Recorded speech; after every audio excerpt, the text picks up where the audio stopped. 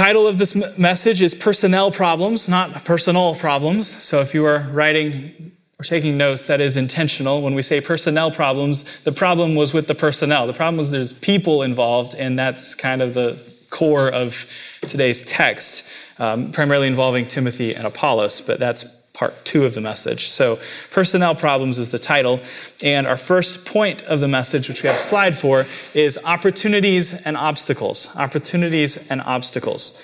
Our text is verses 5 through 9 for this section. Now I will come to you when I pass through Macedonia, for I am passing through Macedonia. And it may be that I will remain or even spend the winter with you, that you may send me on my journey wherever I go. For I do not wish to see you now on the way, but I hope to stay a while with you if the Lord permits. But I will tarry in Ephesus until Pentecost. For a great and effective door has opened to me, and there are many adversaries. Now I have 2 maps, so you can go to the next slide. Macedonia was the overland route through northern Turkey and Greece.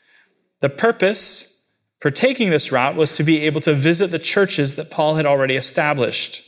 A few years earlier, he had planted the church at Philippi and the church in Thessalonica. Remember 1 Corinthians, this book was written around AD 55 during Paul's 3rd missionary journey. So on this map, you see the colored lines. If you have a study Bible, your study Bible will have these types of maps in it as well. So the blue line is Paul's first journey. The red one is his second journey. The third one is his purple. The purple line is his third journey. The green line is his voyage to Rome. You can go to the next slide. We'll have a close-up, and it gets a little blurry. But the red line being the second journey, that's where he plants the church in Philippi, plants the church in Thessalonica, and stops in these other cities as well. And then his third journey is the purple line, where he goes back up. Now, he's trying to get across the Aegean Sea to Corinth, but he doesn't cut straight across.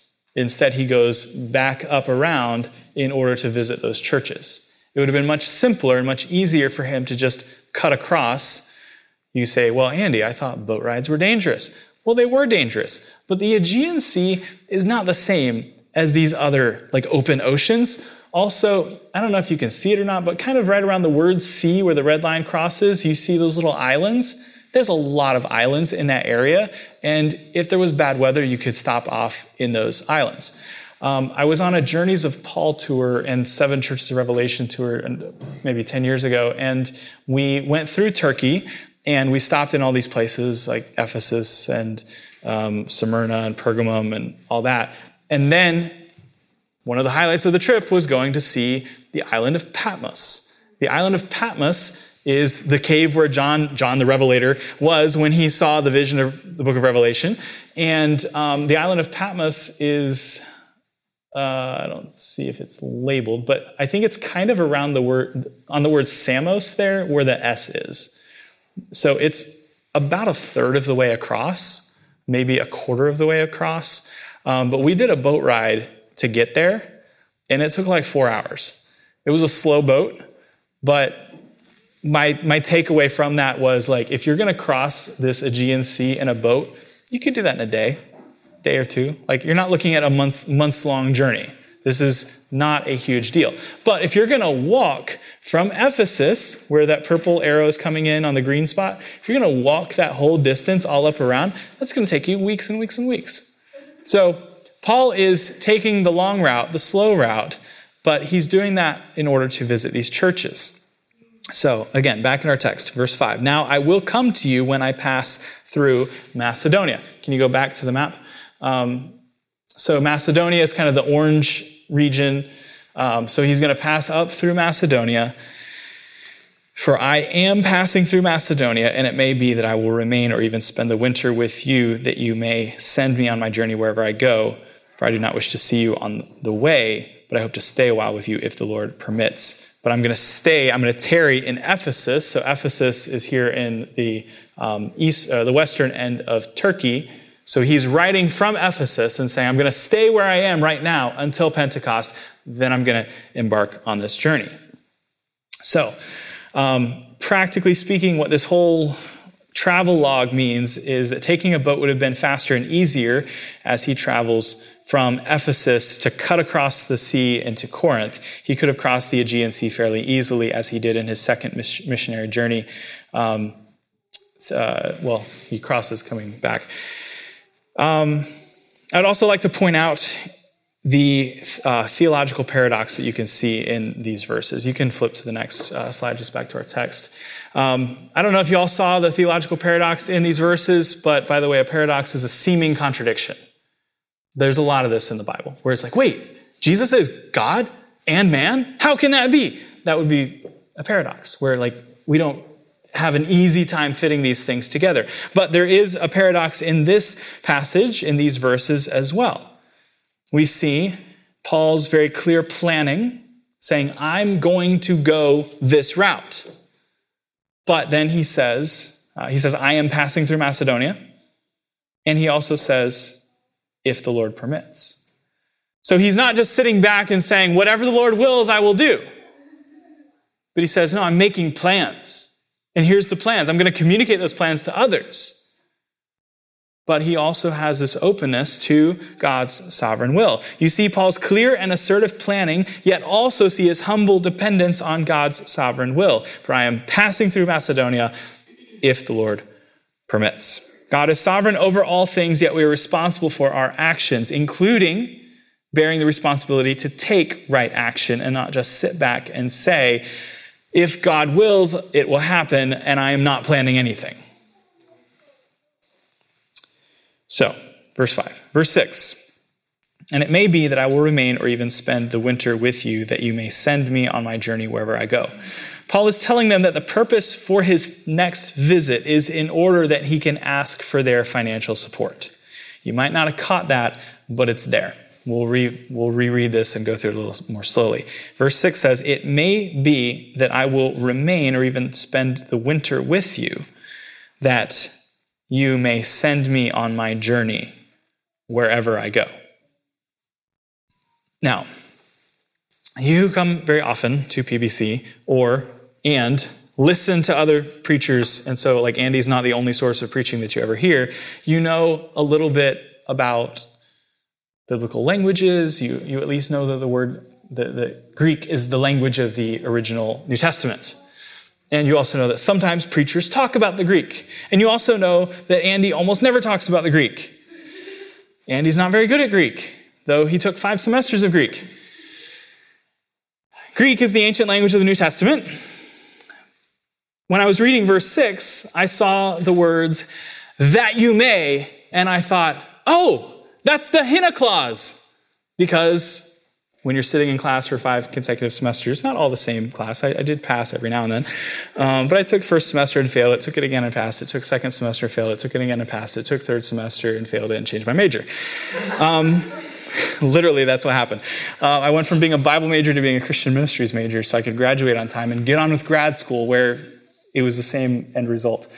So I saw this word that, but I saw the word that used in this way, and I thought that's the hina clause. And I looked it up, and it in fact is the hina clause. And you're probably wondering, what's the hina clause? Well, here's what the dictionary says when I pulled it up on my Logos Bible software. By the way, if you ever hear someone say, Logos Bible software is the standard. It's the gold standard Bible software you can get from the free version all the way up to the $10,000 version.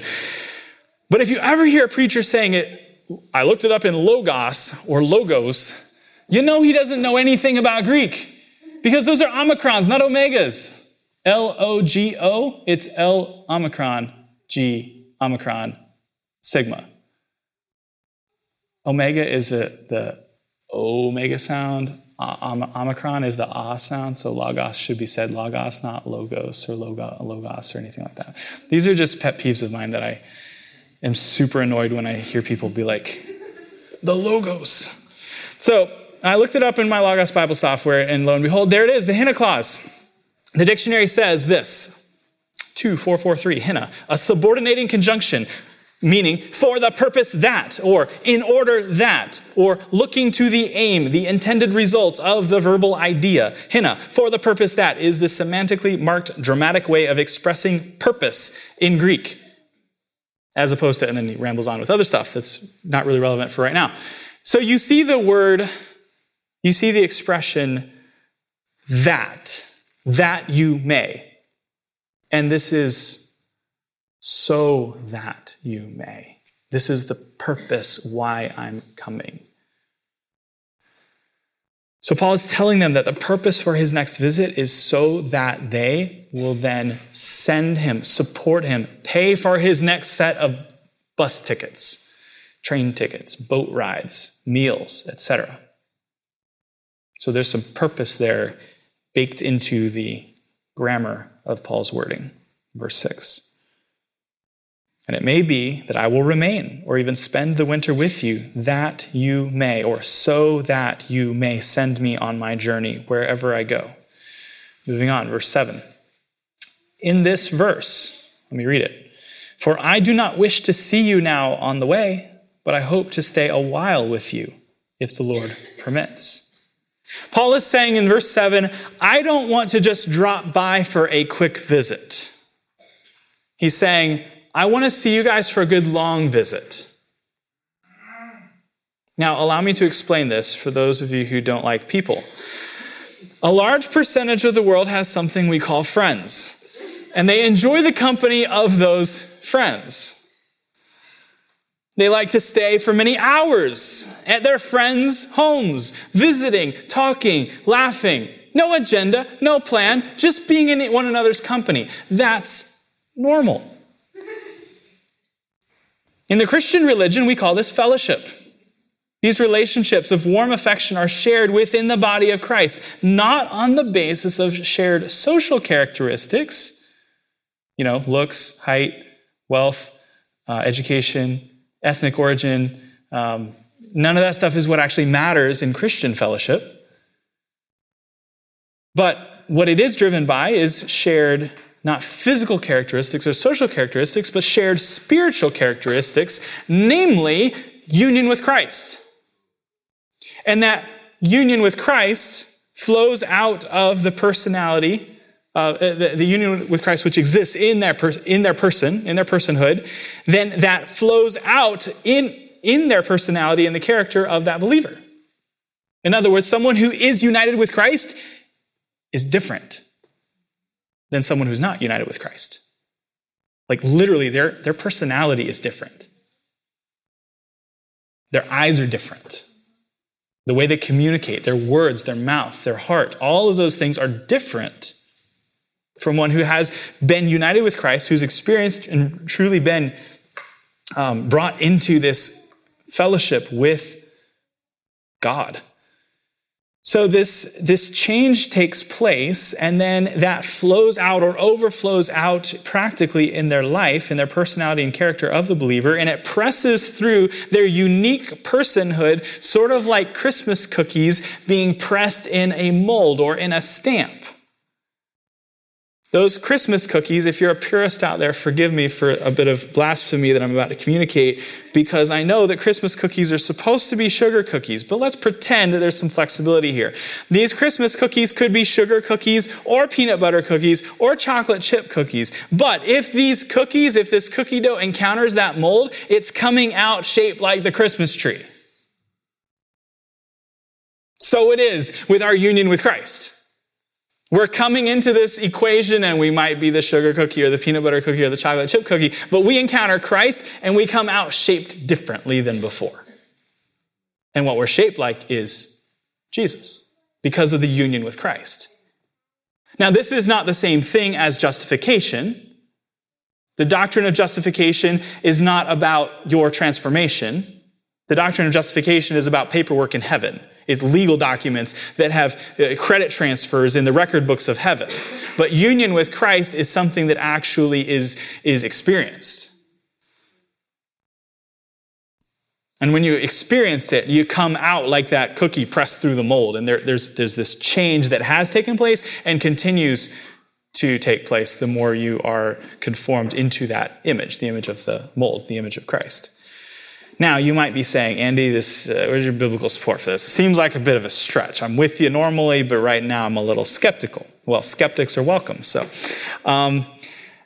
Why are you linking union with Christ and the doctrine of sanctification? It seems like a stretch. Well, if that's what you're thinking, I'm glad that you're asking that. 2 Corinthians 5:17, we're going to stay in the same Pauline genre here, even letters written to the Corinthians. 2 Corinthians 5:17 says, if any man be in Christ, not just some special set-apart, super sanctified folks, the deeper life stuff that I referenced in my testimony with the Keswick thing, but if any man be in Christ, he is a new creation. Some preachers rewrite that to say if the sanctified Christian is in Christ, he should be a new creation, but none of that is what it says. What it says is if any man be in Christ, he is a new creation. And I love my King James only relatives and friends. The King James Version is actually more aggressive than the modern translations. And the modern translations actually say, if any man be in Christ, he is a new creation. Behold, old things are passed away. Behold, all things have become new. All things have become new. Modern translations say, behold, the new has come. King James saying, behold, all things have become new. Even that is more radical and more exclusionary of that Keswick doctrine, the deeper life stuff, where you're like, oh, you can be saved and not be transformed. And you can be saved and not have it actually make any difference in your life whatsoever. There's deep irony here for those who are tracking with what I'm saying. Now, you might be wondering, Andy, it sounds a little gospel-y. You're blending law and gospel. I'm saying this is not gospel because I am not teaching that your justification before God hinges upon your sanctification. I'm not saying that. What I'm saying is your union with Christ results in Holy Spirit-wrought Christ-likeness. There's a distinction between the categories of what I'm talking about. The topics, like if we're working with a website here, there's a drop-down menu, and you click on the topic of justification, and that is being legally credited with the righteousness of Christ by faith alone, apart from any effort or trying or sadness or sorrow or moral reform or anything. That's that category, that's that topic. But next, we're talking about union with Christ. Your union with Christ does result in Holy Spirit-wrought Christ-likeness. It does change you. Put another way, your union with Christ leads to the fruit of the Spirit. Or if we want to put it yet another way, they will know that you're my disciples by your love for one another.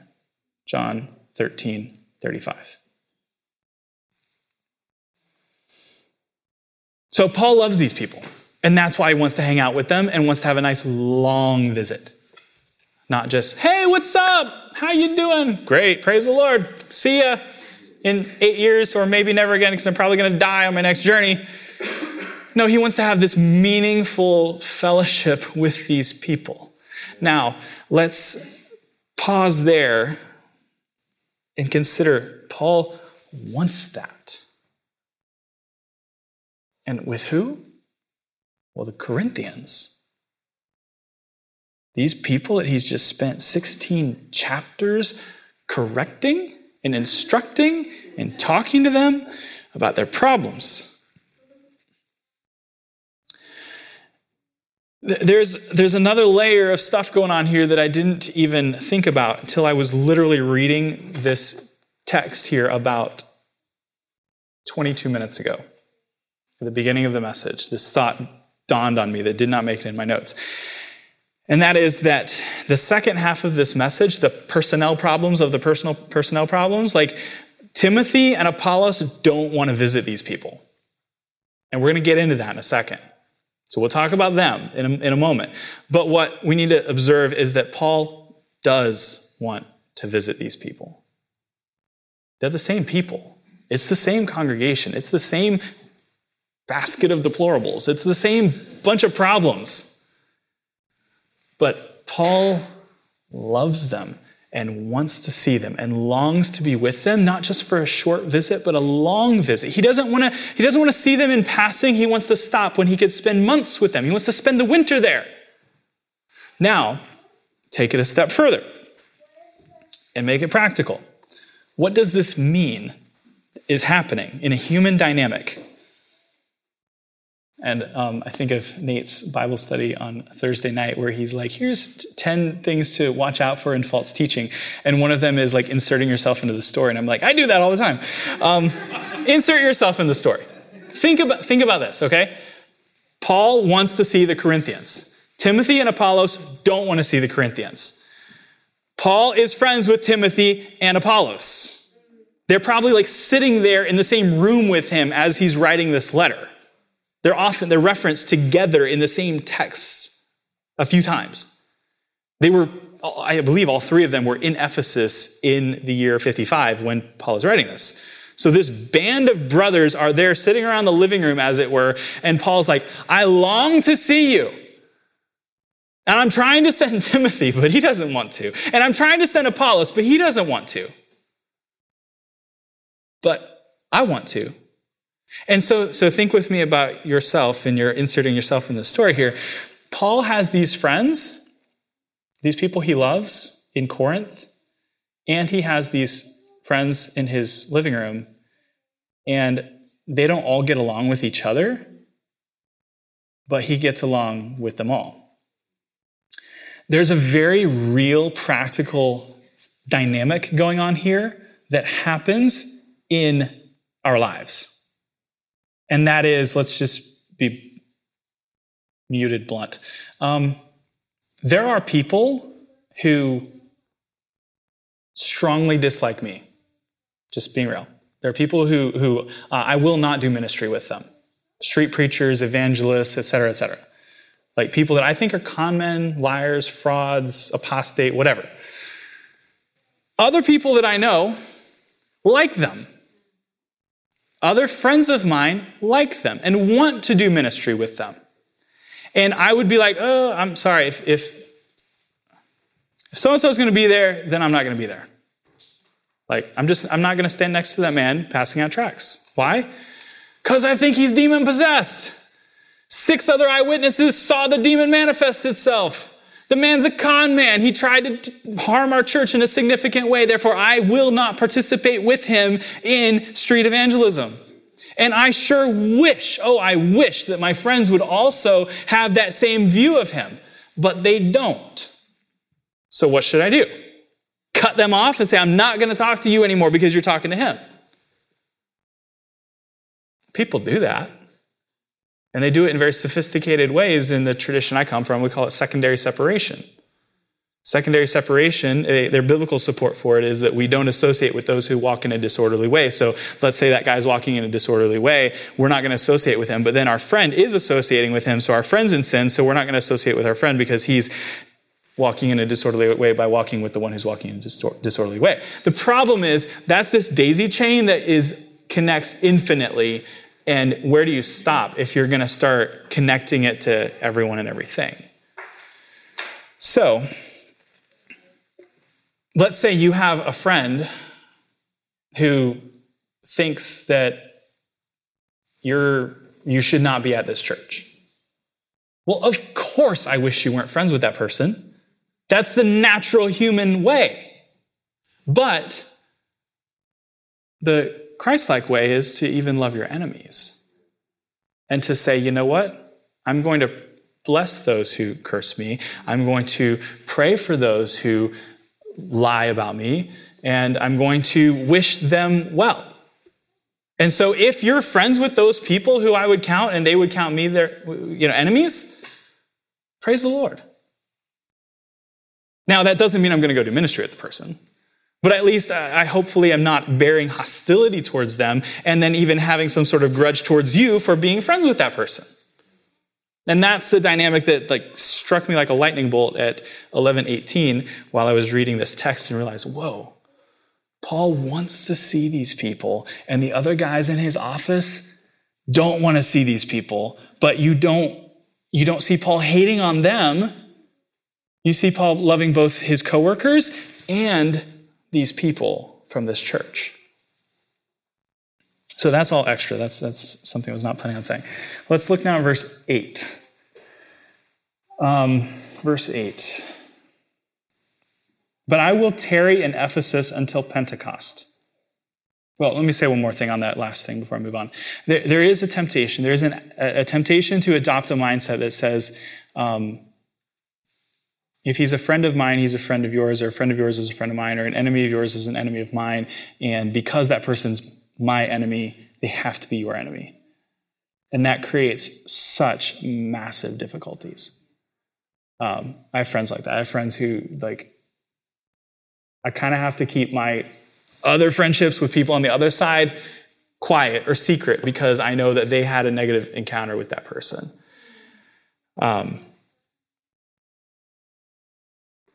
We need to strive for unity. We need to strive for peace with all men. Back to verse 8. I will tarry in Ephesus until Pentecost. So Paul seems to be writing in the spring, and he indicates that he will stay in Ephesus, where he is writing from, until Pentecost, which is late in the spring. And this, I believe, is the year 55, roughly AD 55. He dies around the year 65, just for your timeline here. Verse 9. A great and effective door has opened to me, and there are many adversaries. One commentary says on verse 9, quote, Paul does not elaborate on the additional comment that there are many who oppose me, but he has already mentioned fighting wild beasts in Ephesus in chapter 15, verse 32. The book of Acts provides further insight into the kinds of troubles that Paul faced in Asia. See Acts 19, 23 to 41, also 2 Corinthians 1, verse 8 through 11. Such is the case in every location where the undiluted gospel is preached. The gospel always elicits opposition, yet cannot be hindered by it. See Philippians 1, 12 through 14. Great opposition presents great opportunities for the proclamation of the gospel, period. Close quote. So think of it like this. Great opposition presents great opportunities for the gospel, and great opportunities for the gospel lead to great opposition. I think some of us think in a very simplistic way, and we're like, wow, this is a great opportunity. Then you take one or two steps, and then suddenly you start feeling the fiery darts flying at you. And then you think, oh, maybe it's not such a great opportunity. Maybe I shouldn't do this. Maybe I need to back away because I thought it would be easy. It's not the case. When and where the Holy Spirit is working, unholy spirits are sure to be attempting to hinder that work of God. This is the universal testimony of church history. When you think about a famous figure from church history, none of them had an easy time. Charles Spurgeon, pastoring the largest church in the world, suffering incredible, personal, massive depression, enormous physical health problems, did not take care of his body super much. He was 5'4" and 320 pounds. So, short, fat man. Massive health problems because of all this. The stress of all of that, I'm sure, was enormously problematic for him.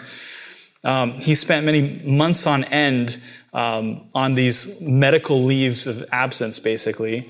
The books describe it in lighter ways, making it sound like he's on vacation in the south of France. But no, he was going to a healthier climate because he's there in London between 1854 and 1892. He died in 1892 in London, where there's poor sanitation, not very good light, terrible weather, nasty, dark, dank, just horrible weather, and he's not physically fit. So he's getting sick a lot. He's working himself like crazy. He's writing, I think, 50 letters a day that he wrote to respond to all the mail that he got. His sermons were read by, I think, 1 million people per week because they were transcribed and typed with that machine that they would, not a typewriter, but Morse code or something? Yeah, they would wire his message through the Atlantic Ocean, print them in New York City, and sell them all across America. And the distribution was roughly 1 million people per week reading his messages. And so he's preaching the sermon on Sunday, and then he has to help edit the transcript that is being taken by someone in the front row on Sunday night or Monday morning, so that can be wired, that's the word I was looking for, wired across the ocean to be then printed and published and sold in the U.S. And that's just like Monday. Not to mention the fact that there's 5,000 people there and he's preaching without amplification. So the physical toll of all this on his body, there were some troublemakers in the church at one point. I I don't know how many, but there were a handful of teenagers in this massive crowd, and they yell out, "Fire, fire!" They think it's funny if they spook the crowd. And so the crowd then stampedes out the back, the exits, and 7 people were trampled to death. Spurgeon collapsed because of this and could not walk for days. He was completely bedridden because he basically had like a mental breakdown because of the stress of all of this, because of 7 people in his congregation dying because of basically fire code issues. So that broke his health when he was, I think, 23 years old. And then from that point on, plus his wife's health was horrible. She was basically an invalid. And so anyway, he's this Prince of Preachers, the greatest preacher in the English language, the most published author in the English language in history. You're getting chapter 2 of my dissertation, by the way. That's what all this is from. The most published author in English history, in the English language, 63 volumes of his material. And we are tempted to think in terms of a theology of glory. Up and to the right, things get better and better. No, it was hard. The struggle was massive. The depression was deep and dark and long, but Christ was faithful to him. Because he was preaching Christ. He wasn't preaching Charles Spurgeon. It was about Jesus and the greatness of his Savior. And so he could accurately and faithfully represent his own weakness and the greatness of his Savior and have an effective ministry. Same deal with Martin Luther, but I'm not going to give you nearly the detail. Luther is this person that we look at as this historic figure that was kind of the hinge point in the Protestant Reformation and, staring down the Pope. Luther really wasn't that big of a deal at that point, but the Pope was. The Pope was the biggest man in the world, the most influential man, and it's kind of Luther versus everybody, basically. And he spends years of his life under, he was kidnapped by his friends who locked him in a castle so that he wouldn't be killed by the government. Who wants to do that? Do you want to spend years of your life locked in a stone castle tower? This is not a pleasant experience. But today there's an entire denomination named after the guy. And we think, oh, Luther, what a great hero. Well, Luther had issues and struggles and problems and difficulties. Wherever there are great opportunities, there is great opposition. This is the universal testimony of church history. All great breakthroughs are preceded by great difficulties. There's great struggle that leads up to the breakthrough, and oftentimes there's great struggle that follows the breakthrough too. See what happens with all of Paul's churches that he planted. He plants these churches in these areas that had no gospel witness, no gospel access. So praise the Lord that the kingdom is coming. The gospel is breaking through in these regions. And not 100 years later, those churches are mostly gone. Destroyed by false teaching. And yeah, Christendom advanced, but Christendom didn't save anybody. Those churches are gone today. Those places are fields with cattle walking around with these giant stone blocks and the pillars that are halfway dug up. I can't help but think of the ministry here in New York City in terms of breakthroughs being preceded by great difficulties and oppositions and opportunities. Here in New York City, think about or talk about an opportunity for the gospel. People regularly ask me, Andy, why New York City? You're from Florida. Why are you here? That's what they say here. And then when I'm in other places, let's say Phoenix, they say, so when are you going to pack it up and move to Phoenix? We'd love for you to come join our church and be part of the team here. And I say, it's not part of the plan. I don't plan to move. But for me to willingly leave would require a greater opportunity for the gospel. And it's difficult for me to imagine such a scenario even existing. I could go to a place with greater need. There's the Stan countries, Pakistan, Afghanistan, like that kind. Those are maybe greater need, but I wouldn't say it's greater opportunity. It's definitely not a more open door. It's difficult for me to imagine such a scenario that is more of an open door than doing ministry here in New York City. And with a church that a church that exists, with a wonderful congregation full of committed believers who love Christ and his gospel. This is a great opportunity, a great door. And we should not be confused or surprised or challenged when there's also great opposition. This is normal in church history. Let's go quickly because it's 11:57.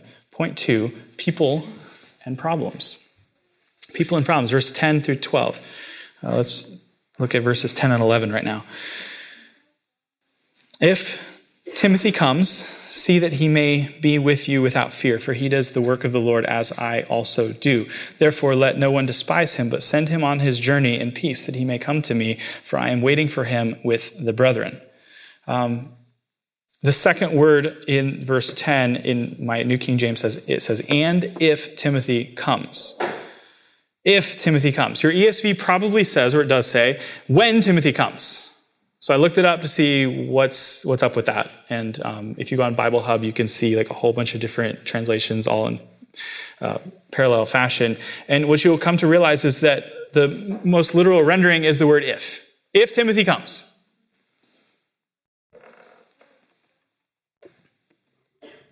Paul goes on to say, see that he may be without fear. Why would Timothy be afraid to go to the Corinthians? Well, Timothy's a young man, often looked down upon for his age. It says, let no one despise you for your youth, but set the believers an example in speech and conduct, in love and faith and purity. Paul wrote chapter 5 of his first letter to Timothy. Do not be hasty in laying on of hands. Do not hastily ordain elders, nor take part in the sins of others. Keep yourself pure. No longer drink only water, but use a little wine for the sake of your stomach and your frequent ailments. So what we know from these two sections I just read, number one, Timothy is a youth. He is a young man, probably in his early 30s. And there are people looking down on him because he's young. And then what we see in the second passage is that he has stomach problems. He has frequent ailments. So he has this anxiety, he has this fear of man and the criticisms of others, and he's got a nervous stomach and illnesses that come probably because of that. It's all tied together. In his second letter to Timothy, Paul wrote, I thank God whom I serve, as did my ancestors, with a clear conscience, as I remember you constantly in my prayers night and day, as I remember your tears. So Timothy is also, he's not a stoic. He has emotions, he has a heart, he has feelings. I long to see you that I may be filled with joy. I'm reminded of your sincere faith. A faith that dwelt first in your grandmother Lois and your mother Eunice. No mention of his dad. So he comes from a home, a mixed home. His mom is a Christian, his grandmother's a Christian, but his dad's not. That affects him. That affects anyone. And I'm sure this faith dwells in you as well. For this reason, I remind you to fan into flame the gift of God, which is in you through the laying on of my hands. For God gave us a spirit, not of fear. Why is he writing that? Because that's how Timothy is tempted. He's tempted to be afraid. He's tempted to be fearful. God did not give us a spirit of fear, but of power and love and of self-control, or a sound mind.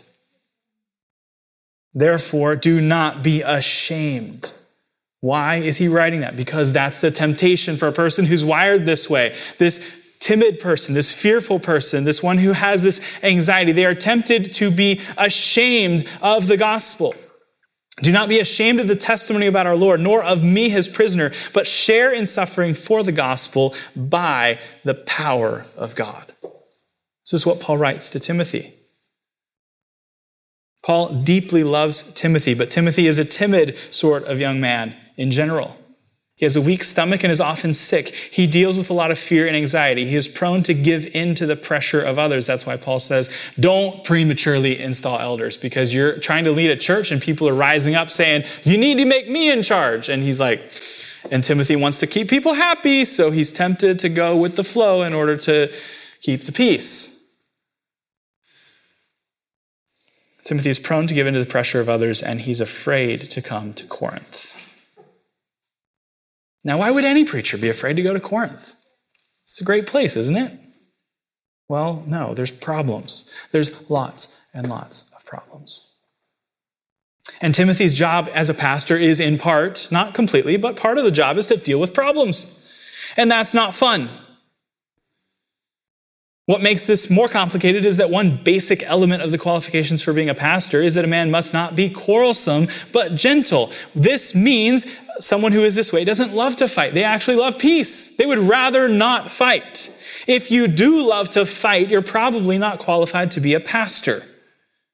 This young pastor is instructed or commanded by Paul to reprove, rebuke, and exhort. These are all confrontational words. This is part of his instruction. Paul wants him to do these things, but he's probably not going to do these things without a little nudging, a little motivation. Like Paul's saying, Timothy, you have to rebuke that guy.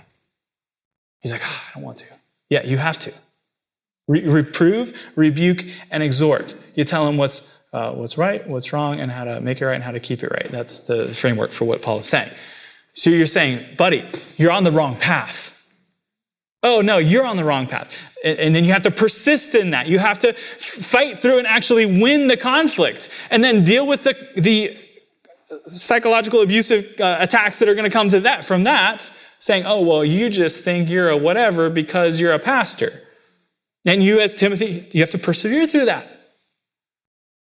Fight the good fight of faith. This is the nature of Paul's instruction to Timothy because of how he is wired. He doesn't want to fight. His natural disposition is not to be confrontational and not to be a combative person. This is why Timothy doesn't want to go to Corinth. So imagine Paul talking to Timothy, trying to persuade him to go.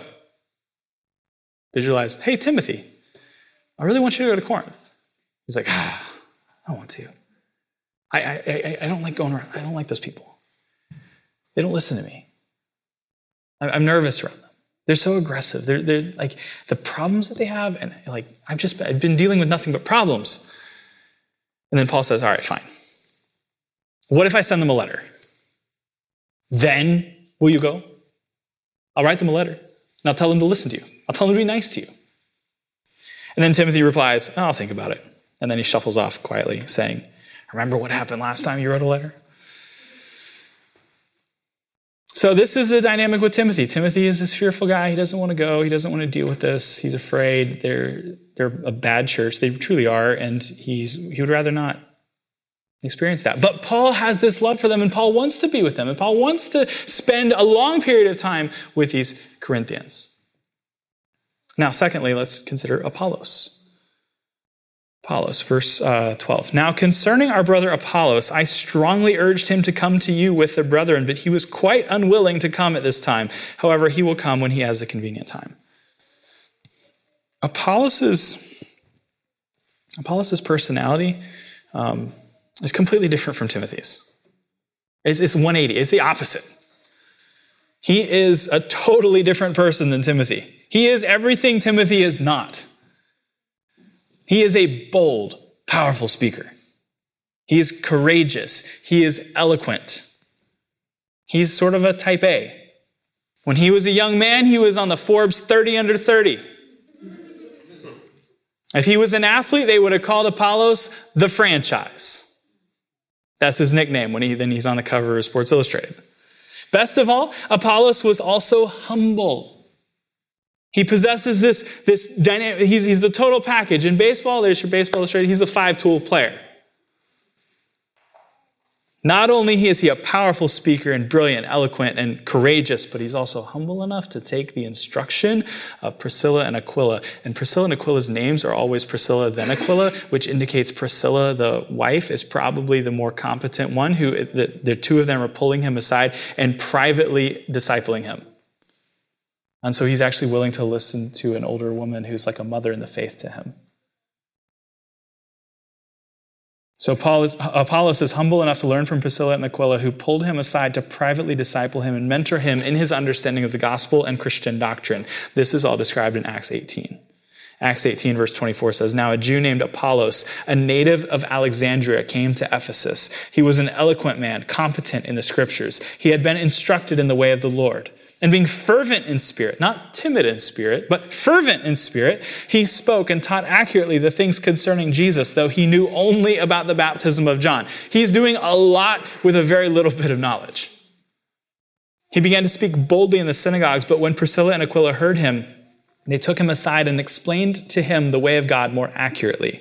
And when he wished to cross to Achaia, the brothers encouraged him and wrote to the disciples to welcome him. When he arrived, he greatly helped those who through grace had believed, for he powerfully refuted the Jews in public, showing by the scriptures that the Christ was Jesus. And that's the reason why I believe Apollos wrote Hebrews.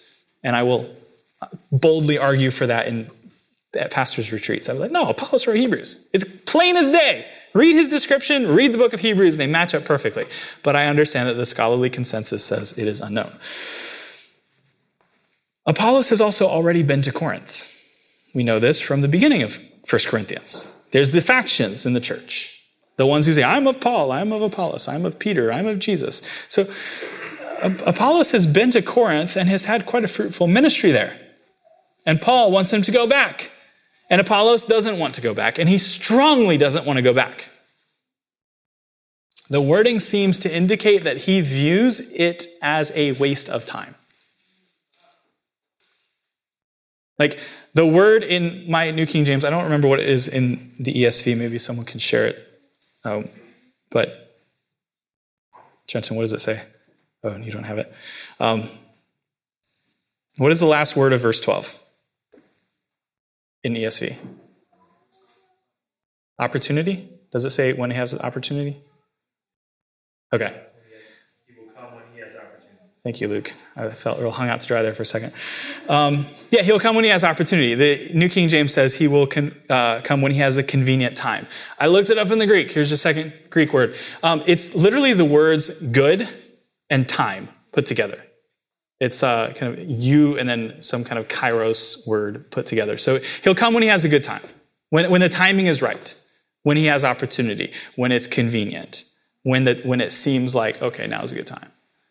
When is it ever a good time to go on a walking journey that's this long?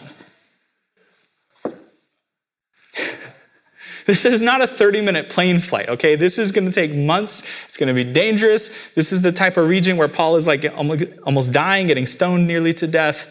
And so Apollos is like, I don't want to go see those people. All right, fine. I'll go see it when I have time.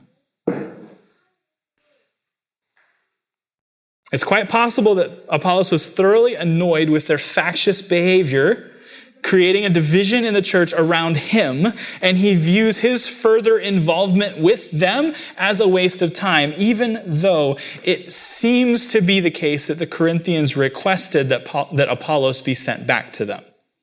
It seems, based on the wording of this, it looks like they're saying, please send Apollos, we want him back. And Apollos is like, nah. Last time I was there, a faction arose within the church, not even around me, but around who they thought of me or what they wanted me to be like. Notice that there is no blame assigned to Apollos for their sinful behavior. None of this behavior that is described that they are doing around Apollos, it's not as though it's Apollos' fault. Also, please notice that none of the relationship dynamic between Paul and Apollos, none of that is regarded as sinful either. It's not sinful or slander or gossip for Paul to talk about Apollos this way, and it is not sinful for Apollos to say, no, I'm not going to go see those people. I'm not going to continue pouring my life into them. Only to have them fall in love with the idea of my teaching, but they don't actually follow my teaching because they don't follow my Savior, whom I adore. My Savior who loved me and gave himself for me. Now, in conclusion, oops, my notes just went white. There we go, came back. How would Apollos end this letter?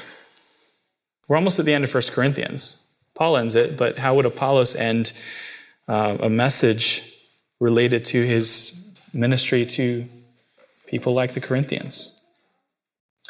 Well, we have a benediction in the book of Hebrews, and I believe that was written by Apollos, so let's read that and then we'll be done. Now may the God of peace, who brought again from the dead our Lord Jesus, the great shepherd of the sheep, by the blood of the eternal covenant, equip you with everything good that you may do his will, working in us that which is pleasing in his sight through Jesus Christ, to whom be glory forever and ever. Amen. I appeal to you, brothers, bear with my word of exhortation, for I have written to you briefly. You should know that our brother Timothy has been released, with whom I shall see you if he comes soon. Greet all your leaders and all the saints. Those who come from Italy send you greetings. Grace be with all of you. Let's pray. Lord God, we thank you for this section, these verses from 1 Corinthians 16. I pray that there would be something in here that is helpful for your people and something in here that you would use to call the lost to find salvation in Christ. I pray that it would be instructive for us in our human relationships, that we would have humility with one another and forbearance and patience as at times relationships and friendships and ministry partnerships across the body of Christ can be complicated or filled with awkward dynamics or tension. Lord, I pray that we would, like Paul and his disciples, the ones who he trained, that we would seek to have peace with one another while attempting to do ministry. Lord, I pray that you would help us not to be afraid of opposition, that we would plan, that we would keep our agendas open to the will of God, that we would recognize that all of these things are in order that Christ would be glorified through the preaching of the gospel, through the salvation of sinners, and through their union with Christ. I pray these things now in Jesus' name. Amen.